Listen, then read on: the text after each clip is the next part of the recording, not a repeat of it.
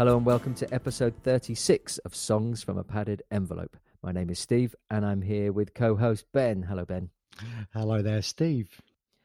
Our two guests for this episode are Kiana Alarid and Nick White from Tilly and the Wall. The release of a recent career retrospective of the band, which included their earliest recordings, was all the excuse we needed to see if we could get them on the podcast, and thankfully they agreed.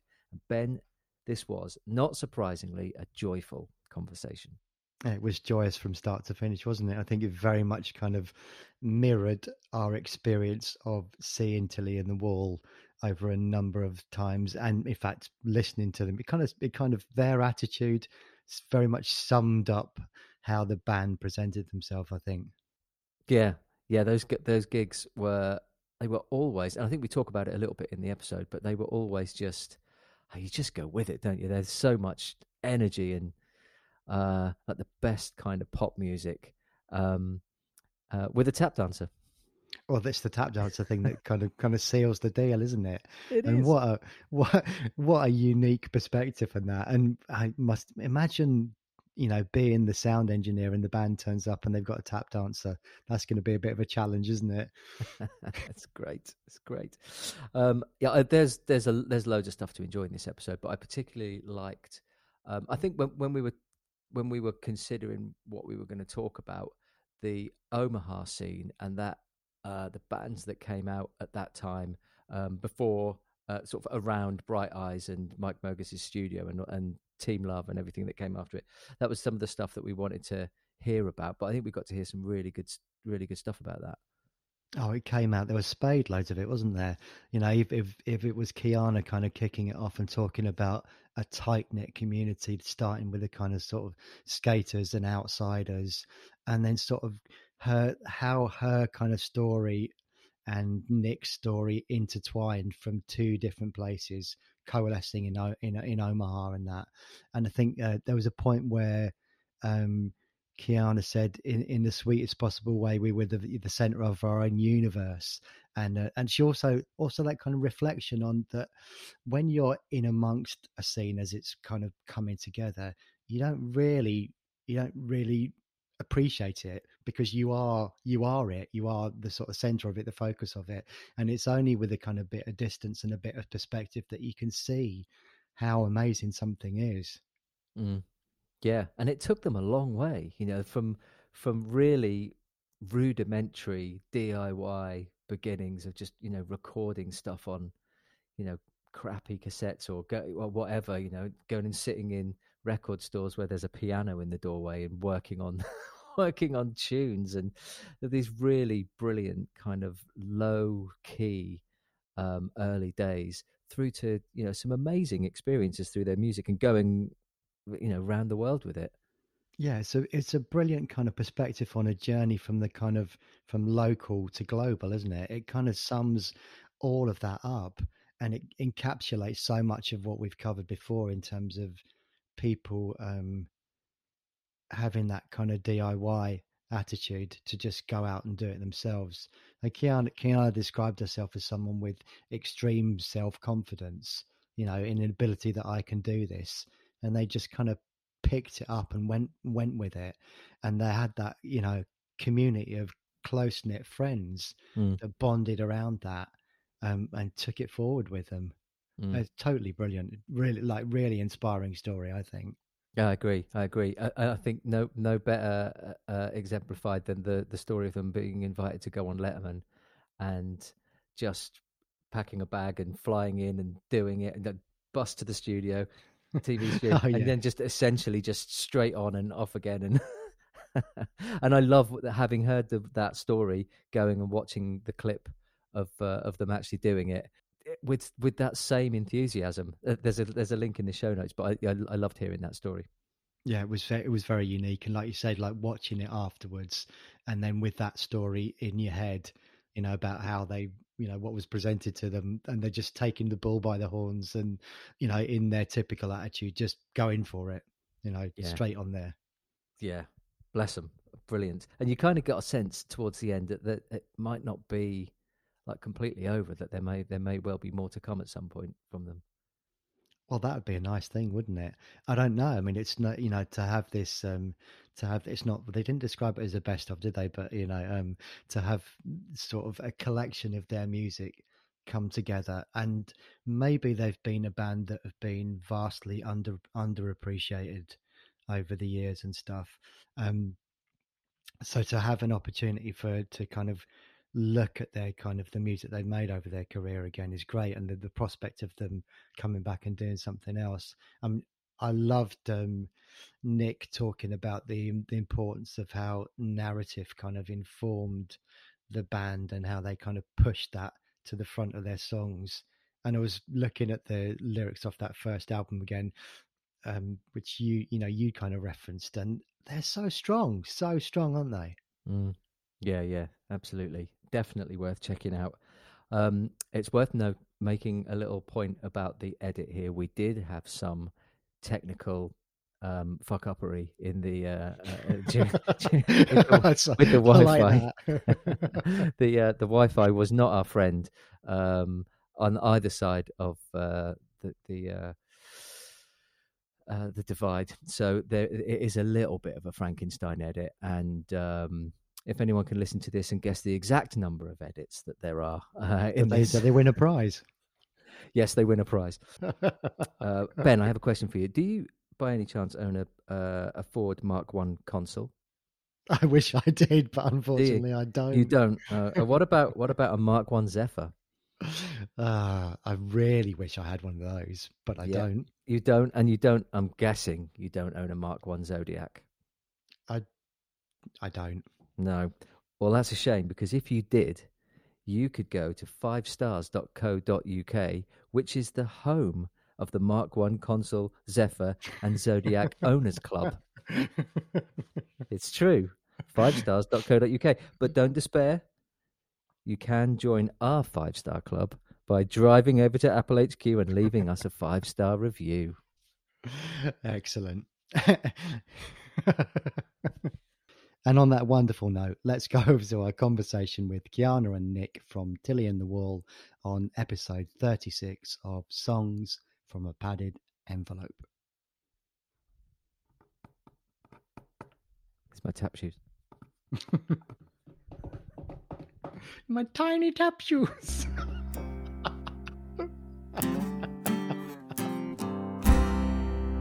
I am Kiana. And I'm Nick, and we're from Tilly and the Wall, and we're going to be playing the demo of our song All Kinds of Guns from the album Heavy Mood. Cool. Well, thank you both for being here. We've had a really nice conversation already. I wish we'd recorded it. No, but thank you for being here, and thanks for sharing the demo. Can you share a bit about the origin of the song and where it sits in the band's catalogue? So this was for our last album, is that right, Nick? So as far as our catalog, it's definitely on the later spectrum, which, is saying a lot for a band who, like, when we started, Nick was sitting on the floor playing a keyboard. And now, Nick's playing with Phoebe Bridgers. So we've come a little ways here as a band and as songwriters. And so one interesting thing is that the guitar that I wrote that song on, it's an electric guitar. It's a Strat, right? I am not a guitar player, and I don't really know how to play, but I like the first time we ever got like any money as a paycheck, I bought that guitar and I bought an amp and I started playing kind of just like small Lee because I lived in an apartment, so I had to play real little, but I wrote a lot of our songs, like the ones that I wrote or that I started on that guitar. And I just got that guitar today. I just got it back. I haven't had it in years, and I just got it today. And I like plugged it in. It's all clean and beautiful. I was like, oh, it sounds so good. So that's just kind of an interesting thing. But I had started writing on guitar, and it changed kind of the kind of songs I was able to come up with. So I think it's kind of cool because this one definitely has like a throwback kind of 60s girl band vibe, and that was really that's exactly what you said, Ben, when you heard the demo. Yeah, totally. Yeah, it had that girl band 60s vibe, girl vibe to it. Yeah. That's so cool. And I didn't really have that too much as a reference. Like that's not what I was trying to do really. But I think, Nick, the bands like Hunks and His Punks and kind of like Shannon and the Clams and that whole like kind of resurgence. I feel like that's just like a natural like come around as far as people who are just doing punk music. Cause like music can only go so far as one thing. And then that thing doesn't really sound that punk anymore. Cause like everybody's kind of doing it or it sounds mainstream or something. And I think just kind of naturally there was just a bunch of people doing music like that. And it just felt like a really free way to be like, well, I don't care, And you're a rock and roller at heart, Like I feel like a lot of the songs that you write, I hear like there's often like one like either guitar melody or like just some vocal melody that hits you right in those like rock feels, And so I loved the combination of that with like I remember when we were going in, we made Mogus a mix CD of completely different sounding songs. And we're like, let's make the record like these 12 completely different songs. But there was one, like, I forget if it was like a Ronettes or Shangri-Las or, it's like there was one song and then maybe some like, I like Runaways or like Ramones or, it's like, somehow everybody managed to like hop on this train. Yeah, totally. Yeah, and it worked. But yeah, and I think that's cool because all 5 of us have different backgrounds that we do tend to pull from. Like I feel like Jamie as a writer was always and will always be like pulling from that like early K records, like right before Riot Girls took off, but like 90s, and then Derek, I don't know, how would you even explain Derek? Like sensitive later 90s stuff. Yeah. Like REM a little bit. And then that kind of you two, not you two the band, but you and Derek like have that kind of crossover, from like that Athens vibe to like the Athens vibe. I don't know. We were both really into Sarah Records and like lots of things from that sound kind of palette. Yeah, it's just interesting like when you throw, and then me, I like was in a hardcore band, like literally. So I'm like listening to stuff way crazy. I've like recently revisited some of that stuff and I was like, wow, very, very loud. And the music from your hardcore band. Yeah, I found a tape. Did you know, Nick, I recorded my first hardcore band's tape at AJ and Mike's house in their basement before they had pressed. Wait, are you about to play us a little sample? No, good grief. This is a follow-up episode. Okay, first of all, this is a demo.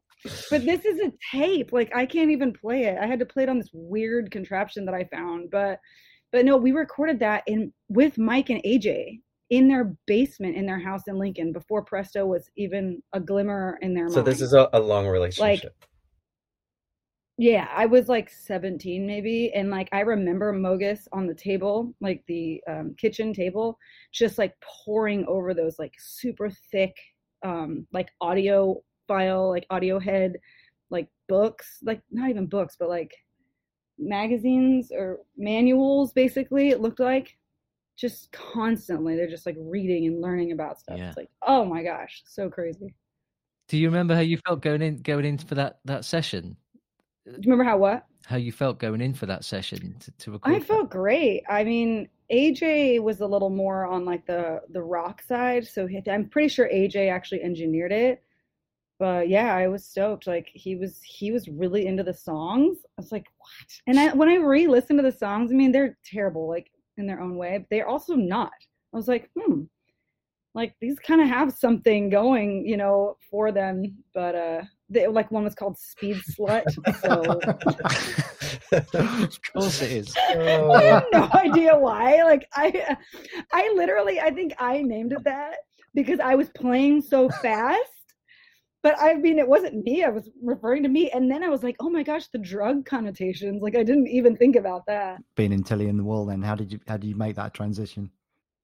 Well, so just like getting into the hardcore band in the first place was like, I just have this like extreme self-confidence. It's like, you would think it's like, oh, I'd like a little bit of that, but it's like not. It's something that you have to work on, actually, like reeling back in. So, you know, in gym class in high school, I heard some guys talking about being in a band. I was like, oh, I can play the bass. They're like, sweet, because I thought they were cute or something. And then I went home and I'm like, Dad, I need a bass. I think cables is what they use. Like, I think I need a bass amp. Like, I had no idea. So I joined this band and I'm like kind of good, you know, and I like get home and I'm playing with like Green Day and Nirvana and all these albums and I really enjoying it. So I kept going. Similarly, my friends and I in Omaha is like a pretty tight knit community when it comes to like the music crew, and music crew, like skateboarding guys, like kind of all of those, like, what do you call it? Like the outsider people, very tight knit. And I was like hanging out with all the skater kids, but that included people from bands like The Faint. So I knew the guys from The Faint from skateboarding. So I'd hang out with them and end up meeting all these other people, you know, and we all went to karaoke. And again, I overheard a bunch of girls saying, I wanted to start a band, blah, blah, blah. I was like, oh, I can do that. So pretty soon I was in a band with Jamie and Jen Bernard and Matt Bowen and Jeremy Stanishek. And that was Magic Kiss, right? Yeah, that band was called Magic Kiss, which is so weird. That band name was based off of Wesley Willis. You remember him? Oh, yeah. And he like popped into my head like yesterday. And I was like, I mean, remember Wesley Willis? He was so fun. But anyway, Jamie exploded that band, as she sometimes would do. And then Jamie and I kept playing together, and actually a couple of those songs were Tilly's first songs. And Jamie had, she just had such a strong will, you know, and that's what I mean about her. Like, if she was like done with the band, that band was just done. Like, it didn't matter. Like, we were all like, and so so we kept playing together. And then she ended up meeting Nick and Derek on a Bright Eyes tour, I think. And then Nick and Derek moved to Omaha, and then she started hanging out with them. It's like, you guys got to meet these weirdos. And we were like, we love them. And then we were a band. That's fantastic. Nick, do you have a similar journey into music making? You know, I always like it. It was a real process for me because I, you know, had like music lessons when I was a child, which I didn't spend much time thinking about when I was really little. It was whatever, just like a weekly occurrence. And then at some point, you know, like around age 10, I like found the courage to tell my parents that I didn't want to do it anymore. And my mom said, well, you can either play violin or keep playing piano. And I was like, okay, I'll keep playing piano. Good choice. And then, you know, it's like, lo and behold, you go through puberty and like things start to resonate in different ways. And I had reached a point with my piano teacher where he was very open to me bringing in songs that I liked and us like figuring out how I would play them. And something just like totally clicked. So then, like, you know, like in high school, I got a 4-track. I had met Derek and he would come over and we would like just mess around with it. And my dad bought me a version of that program, Cakewalk. I don't remember very much about it, except like we were just messing around with a bunch of stuff, and we decided to make our band called the Dead Bird. And they were good. We were funny, I'll say that. But yeah, and then we moved to Omaha, not with a very clear vision, except that like all the people we had met from there were very nice and very cool, and it just seemed like it was percolating in like a very fun way. Like people were making great music, people were like pushing some boundaries in ways that I found exciting. And that was also happening weirdly, like where you were from, like not just Dunwoody, but like Athens, and it just felt like these two worlds like were colliding. And I didn't realize that until kind of you can look at it from a bigger like perspective later on. But like if you could count how many people came from Georgia and like the surrounding area to Omaha, and like how many people like wound up getting married and like forming bands together and all this stuff, is just the weirdest like anomaly. You could never like predict something like that. But like Nick and Derek went to high school with like the Black Lips and like a, you know, the same kind of like explosive weird friend group that just blows up into like a bunch of different bands. So I felt right, I think, when you guys came, and then people just just kept coming. It feels like a real it feels really fortunate, doesn't it, if you find yourself at the kind of epicenter of a scene happening, because towns can go through periods and cities can go through periods where those things don't take place. We spoke to Vanessa from Pylon a while back, and Jason Naismith as well, and he talked about Athens in a similar way. And actually, and also we spoke to Bruce Russell from the Dead Sea, who's from Dunedin in New Zealand, and talked about being in the middle of a scene happening and starting to expand, and then what that meant for the area.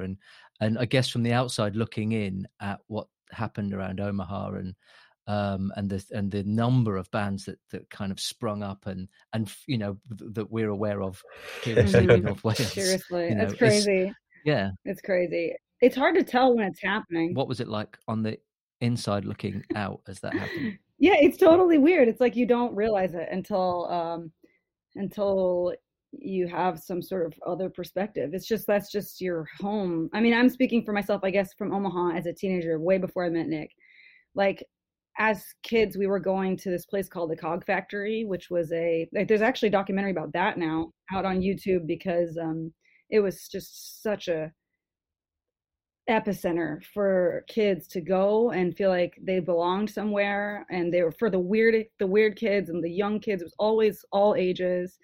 It was a piece of crap. Like, you're talking a fire hazard. Like, it was, because we ran it, like our friends ran this place, you know, but it became like pretty well known. And again, in hindsight, like a lot of people really loved it and like traveled. So we had tons of touring bands coming through. I mean, we just like, I talk to my friends now from different cities growing up about like bands that they saw growing up. And I'm like, oh my gosh, I saw them like 4 times. They came through Omaha every year. They're like, we never saw them once, and they were in a bigger city nearby. But you know what I'm saying? Like, Omaha somehow like grew this like epicenter, and it just kept. So to me, that was just normal. I was like, this must be how all cities are, and they must be even better, you know. But it's like, wow, it's not true. And how fortunate that we were to have that, you know. And then like, once, you know, Connor hits the cover of I don't know, Spin or something, at that point we're all just like, well, I don't know. Yeah, because it comes from a very like a very like friendly place, you know. It's like, to me, like feeling that kind of moment, it's like it's all these people who relate to one another, you know. And that's like, couldn't be more special to see. Like, the way that Derek and I ended up moving to Omaha was because initially, when we were in high school, like the Faint had played similar to the Cog Factory. It was the Georgia Tech venue, I think, called Under the Couch in Atlanta. And on the microphone, they just asked if anyone had a place that they could sleep that night. And so I called my parents and was like, is it okay if I have this band sleep over tonight? Your parents are so awesome. And they're like, sure, yeah. So they came over, you know, and we stayed in the backyard, stayed up chatting, and like ended up. And they're the nicest. They're the nicest ever, people. You know? And then they passed like my number to some other people from Omaha who called me when they came to town, and just like started this relationship that ended up being like a huge defining part of my life, you know?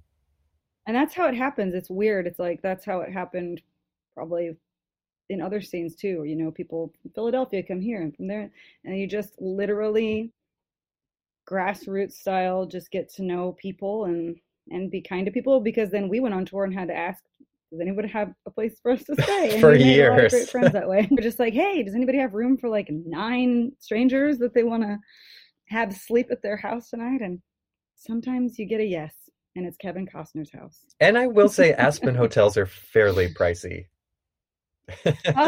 Yeah. I feel like it was such a like, what is wrong with us that we just were like on for the ride and it didn't seem strange or anything? You know what I mean? I was like, at that point, I like loved like celebrity rags. Like I like Shannon and I read them all the time. They were just so funny to us. And I was like, oh my gosh, it's the club that Paris Hilton's always at. Like, we have to go. Our friend's like best friend was DJing, and he's like, no problem. So like we get down there and like skip the velvet ropes. They just like let us. We look like a bunch of trash. We're just like, comparatively, we just look like crazy. And they let us all in, and we're like, yeah. And like we get in there, and literally walk in, and it's like what's his name? Billy Zane sitting with Meg White from the White Stripes, Joaquin Phoenix, just stars everywhere. And we're like, man, this place is boring. And we just start requesting songs, and we're like dancing. Darcy's like upside down on a couch, I remember. Like, we did not care at all, like who was where or what. I don't know what it was with us, but we were just like, in the sweetest possible way, like we were just like the center of our own universe. And like, I feel like we were pretty like naive too to how unusual our situation was, you know, because like we were really lucky with how everything unfolded. And in my head, at least, you know, you imagine that these types of opportunities are available to anyone who like pursues that in a serious way, which is obviously not the case. But, you know, at the time we're just rolling with it. And it's like, you know, we film one video with a friend, and then that leads to like getting to play like one festival in the UK. And then, you know, it's like it builds like quickly, but in like little steps. And we really didn't have much time to think about how crazy it was that we were moving in that way. And it must have been like obviously we had extremely good fortune to have been around that scene while it was like percolating, and Connor was just about to pop into the stratosphere, and The Faint was just doing the same thing, and Cursive was doing the same thing, and all these different levels. But you can't just say it's like, well, we went with Bright Eyes and then it all worked out from there. It's like there was something we were doing that I think people were really like, I feel like in some way we were letting our weirdness, like I said at that club, like we were letting our weirdness be so out there, and like we were so much like, we do not care what you think about it. This is what we are. This is who we are. You take it or you leave it. Like, we don't give a fuck. We don't care who you are. And like, I think people just really were like, oh my gosh, like I can do that. To be fair, you also had some really fantastic music to share to people, and Ben and I we've seen Tilly and the Wall play when you came to the UK a few times. That's awesome. Yeah, absolutely. Yeah, and a particularly brilliant show at the Lumiere. Oh my gosh. Which was I mean, it was always really joyous. Your shows were always so joyful, and that kind of the spirit that you were just talking about there amongst your kind of cohort, you know, when you're just out being yourselves, that's in your performance as well, isn't it? That freedom. Yeah. So touring, thinking about touring a little bit more, because you toured a lot, didn't you? And you know, and all over the place, and that's not well, from my own experience and Ben's experience, it's not always straightforward. So like, Nick, it's funny because in the beginning we were touring with like the same bands over and over, like building these really great relationships. I was just thinking about how different it was. Then near the end, we were touring overseas like 4 times a year sometimes. I was just crazy. Yeah. And we would mostly go to the UK. I feel like that was like, you know, we worked really closely with our label in the UK, and it just worked out that it made sense for us to come for a couple of weeks, like 3-4 times every year. So that was really nice to be able to settle in, you know, like somewhere else, and feel like it was another like home on tour. Yeah, those were some of my favorite memories, are being over in the UK, just because, like you said, I think that's outside my house. Is that inside? It's inside my house. Because like we felt like we were at home. We went places so many times that you just felt like, you know, you knew how to get around. It's always really nice, you know, and I don't know, just the people over in the UK were just so awesome. And you could blend in because you could do the accent. That's funny. No, there was one time I remember in it was like Brighton, maybe we were out somewhere, and it was like before the show, and these kids like ran up to us and they were like, you know, are you guys from Tilly and the Wall? And we were like, yeah. And he was like, oh my gosh, we love you guys. And we're like amazed that anybody's heard of us, you know. We're like, that's so rad. And he was like, oh my gosh, she said rad.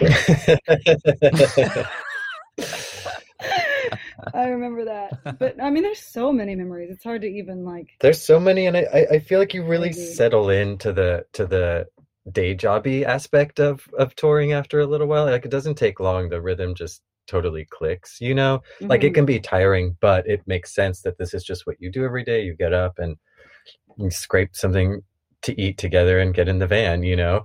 And at the beginning, like we were lucky that things moved enough that we could like graduate slowly, because we at the beginning were very thrifty, I'll say. And so we would get, for the 5 of us, we would get one hotel room with 2 beds. So Neely and Kiana and I would share one bed. Jamie and Derek would share the other bed. Because Jamie and Derek were married, by the way, so it's like that's how it worked out. I feel like we came up with some other rhythm. I don't know. It was ridiculous. But yeah, either way, however we rotated the beds, it was a squeeze, you know, and like we had fun, but no one was well rested. No. And so it's like, and even if we're graduating to like 2 beds and a cot, you know, that's huge in your day-to-day well-being. It makes like touring that much more fun and gives you the stamina to keep going. And that's even like after we like literally just crashed with whoever we could, like on cat hair, like on cat hair. Do you know what I'm talking about? There was like a carpet that we thought was carpet, which turned out was probably just cat hair. But there were just a lot of really gross places, and you know, I mean, we were so thankful to have anywhere to sleep. But I mean, like that one time we stayed at that one kid's house, and then at like 6 in the morning, at 6 in the morning, you just hear this girl go, "Get out!" And we were like asleep, you know. So there's lots of stories about that. We never graduated to too much comfort, but when we went to UK, all that stuff was taken care of for us. So that was nice. Yeah. But then going to places like Japan, and you know, you were talking before, I think before we came on the call, about, you know, touring in Japan, and just the opportunity to go places like that off the back of the music that you're making is cool. It's a real privilege, isn't it? It's unbelievable. But like Iceland, it's to this day, like I can still shut anybody else's game down by just being like, I've been to Iceland and you haven't, so. And I got a $20 street hot dog while I was at it. Oh my gosh, it's so expensive. Gosh. But I do think that Summer Sonic Festival we played in Japan is definitely one of my favorite Tilly memories. And just seeing, like, you know, it was such a crazy diverse lineup, and like Cyndi Lauper played, and like just, you know, it's hard sometimes to live in those moments when they're so out of the ordinary, but it's something I can revisit and reprocess all the time, you know. Oh my gosh, like retelling that story. Did you know that Neely recently found on YouTube a video of Cyndi Lauper's song "Girls Just Want to Have Fun," and you can see us on stage? No. Yeah, she sent it to me. It's really hard to make out, but I remember what I was wearing, and it wasn't very muted, so I can like pick myself out. And I know what Neely was wearing. It's like bright yellow, and what Jamie was wearing. And you sang, right? Yeah, we all sang on stage with Cyndi Lauper, and like that song was in like the Trolls movie or something. And my daughter was like, I got to tell her that, and she was like, "What?" You know. Very cool. And then it was weird because I read an interview with Connor recently where he's talking about that show, Did you play with them? Did you play with them? No. No. Okay. So Bright Eyes played that same stage after us, or I think they played after us, and then Cyndi Lauper played after them. But he said it was the worst show of his career, and that they left. I don't remember any of this happening. They left Japan. They like got on a plane and went home. They canceled the rest of their tour. And he was sitting there looking all depressed. And she was like, Connor, getting old sucks. You know, she just, that's like all she had for him. He was like, yeah. Yep. Well, communion with Cyndi Lauper, like things could be worse. Yeah, that's great. Also, so we had, during that like chunk, it was so crazy because we got to go to Iceland, like I just mentioned, right? So we go to Iceland. We got offered, we're on tour, by the way, in America, like a 6-week major tour. We're going to go do Iceland Airwaves because it's so rad. So we like fly to Iceland, but like 2 days before we got offered Letterman because somebody had gotten pulled from the show. So they just had this opening. So props to our like PR people for that. Big time. They like filled us in that spot. So in the hotel, like in Iceland, we had to change our songs. We had to cut the time. We had to change our song. We had to like completely switch up like the timing and like the bridge and all this stuff in our hotel, never really do it live, and then just wing it on national TV, you know? So we were like, oh my gosh, like we still have to play like 5 shows at Iceland Airwaves. We're there for like 2.5 days. We land and have to go to David Letterman. Like it was just, there was no downtime whatsoever. I don't even know if we slept or not, but like, yeah. So it was just this crazy, like, I don't even know how you could remember that because it was just such a whirlwind. I do remember though, we got there and we got to go to like a nice little like green room. And then basically, I think we saw some hair and makeup people who like let us choose what we wanted to wear, but like kind of gave us their advice and maybe like powdered our faces. I don't remember. And then we were just being ushered onto the stage and we were there in the wings. And it was like, there was no like meeting, getting comfortable, like going on the stage, nothing. We were just in the wings suddenly. No, like this is not like a practice run. Like you're on. It's like insane. Yeah, and they're no rehearsal. No. Straight on. Their poor sound person has to mix the oddest, like keyboard, guitar, taps, vocal. Yeah. I hope they had some kind of writer, like technical writer. I assume that they knew it was coming, but afterward it was just funny because I mean, again, we go on stage just screaming, "Wake your mothers up!" Is that what we're saying? Oh, was that for that? I think so. Are you prefer that you did it that the experience was that way around rather than having, you know, sitting around and waiting and getting kind of, because it's a big deal, isn't it, for especially for, you know, an American band going on Letterman. That it was better to just do it that way and not have time to worry about it. So like you don't want downtime to think about things that are high profile, you know. No. It's like better just to, if you're already in the swing, especially on tour, and it's like, you know, you can do it, all you're going to do is psych yourself out. So and the fact that we had to edit the song in that way too is like, let's just do it. Like we can't, like I think there's like a pendulum swing where like you haven't practiced it very much but you know what you're doing, and then there's like you've thought about it too much and you're gonna mess it up. Like just throw us out there and do it. And it was really awesome because because Letterman isn't on anymore and it was such a staple, you know. Yeah. But yeah, it was rad. How would you describe what's most important for you both that you would take from the experience of being in Tilly and the Wall? I think that like you can't really fake it. Like you just, you know, like well, one thing is you don't have to be good at anything to be to like you don't have to be good at it. Like for us, we just, you know, I mean, Nick is always the exception. He's like the classically trained pianist, but besides him, we were like banging on trash cans. Like something that I necessarily wouldn't do on my own, you know, but then to have that backing of like your friends and like peers and like just be like, yes, this is what we've decided to do. We're going to go out there, like maybe make fools of ourselves, but maybe like make some people smile too. I do think like And when Tilly was getting going, it was pretty unhip to talk about love and feelings kind of Yeah. things, especially in like, I mean, not that in like a, an indie or rock kind of context, it's like what I guess what we call like the emo movement was still like coming together, and people like, I feel like it was something that was happening all over the place at the same time, where everyone was like, it's actually cathartic and helpful for us to be very explicit about our feelings, about our desires, about what is bothering us. And that is something that, same like with the community, it's like when you can have this backing.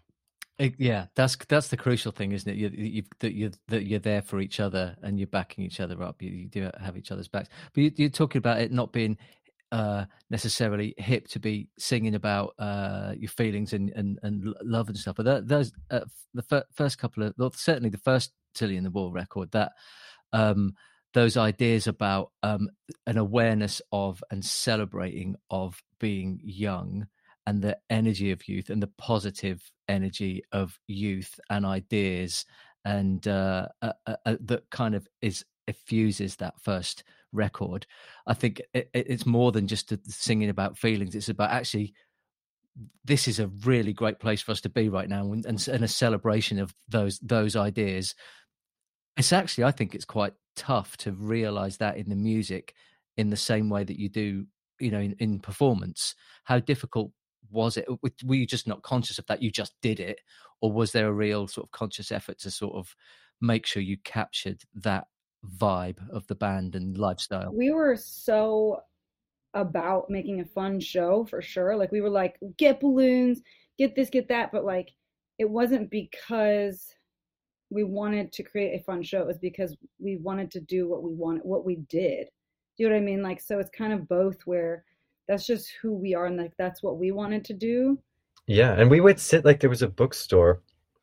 What was the Antiquarium, and they had like an organ like near the entrance, and sometimes Derek would just bring his guitar and we would sit there and work out. I remember we worked out that little keyboard part at the beginning of the first song on While Like Children Fell Down the Stairs, and we just sat there until it kind of clicked, and so much of that era relied upon like the narratives in the stories. It's like they were storytelling, which then informed the musical part. And like, I don't think that we were particularly conscious of it, but it did. And Derek had always been really obsessed with like weaving together the stories of both. He comes from a large family, he has 9 siblings, and also the people that we went to high school with and the people we met in Omaha, and like taking all these narratives and really highlighting the things that he saw that other people didn't, and to me that was like such a part of the youthful sound.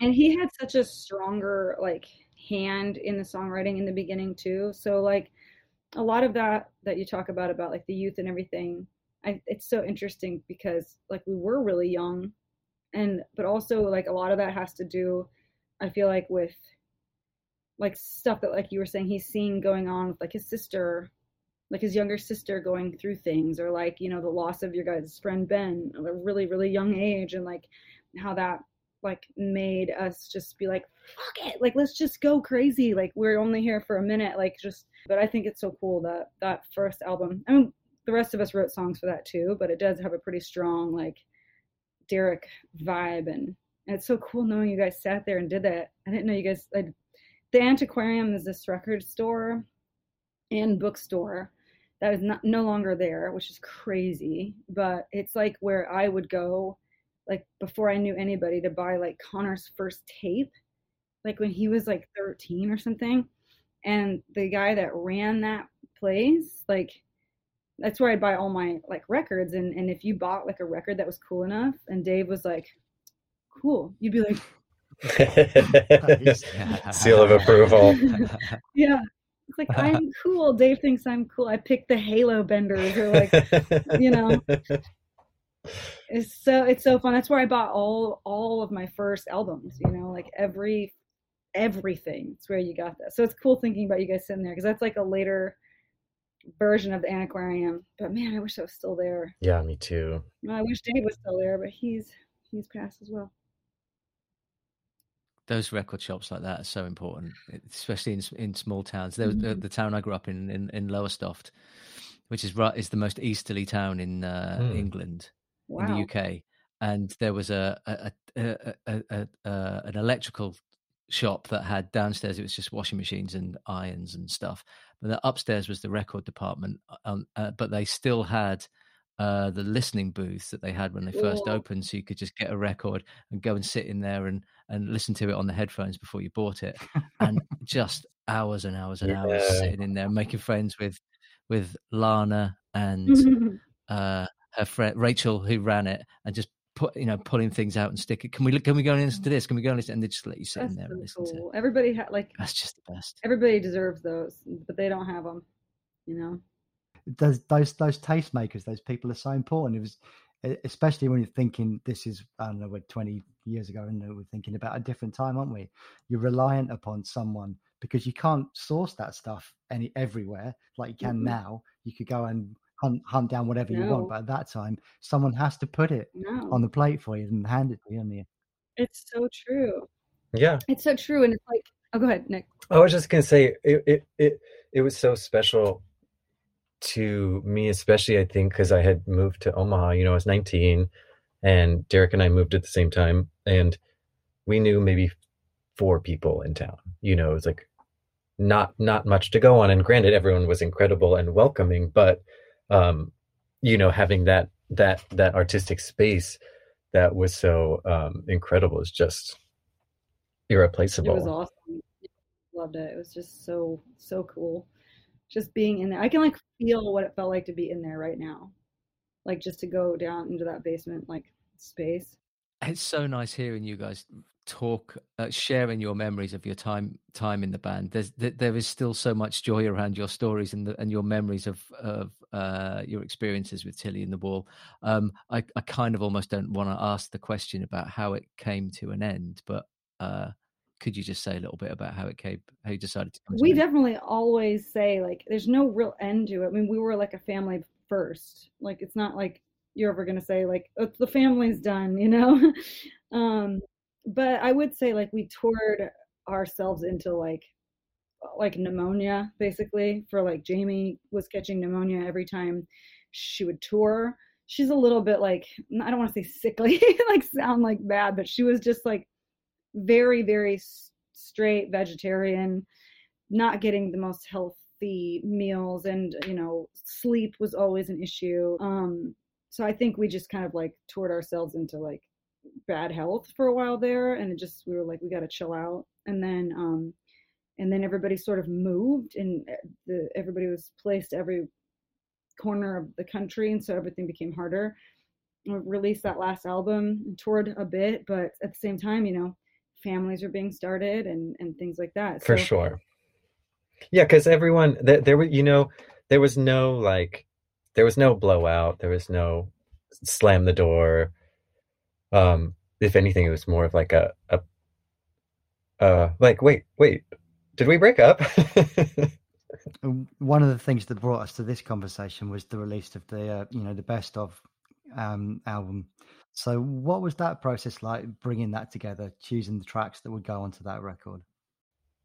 That was fun. Yeah, that was really interesting, because at first I think we pictured a shorter,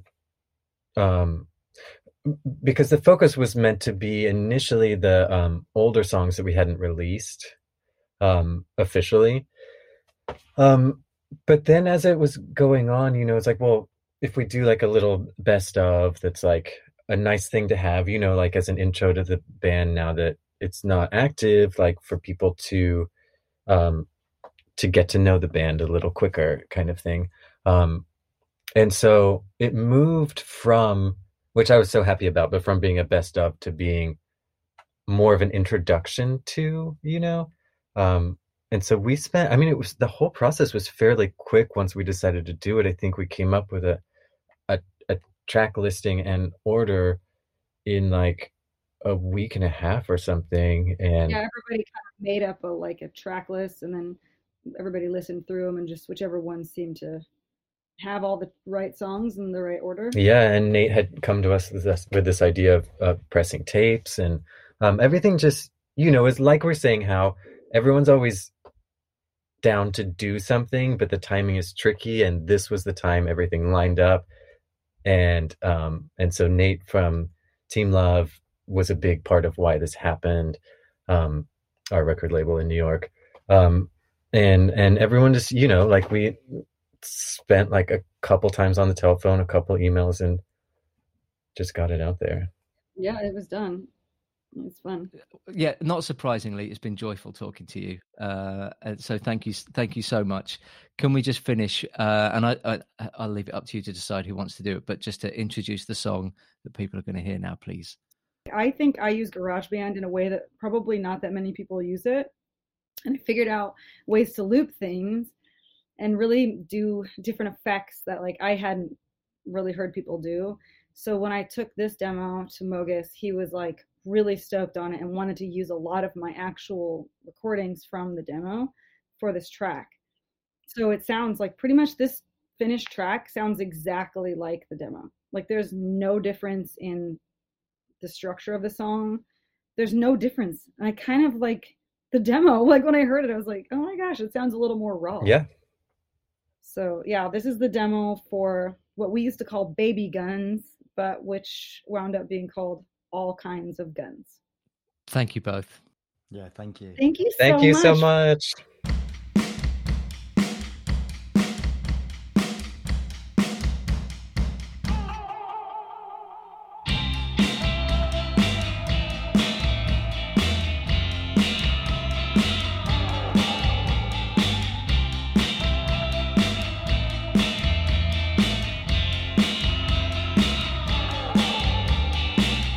My baby don't hold me back.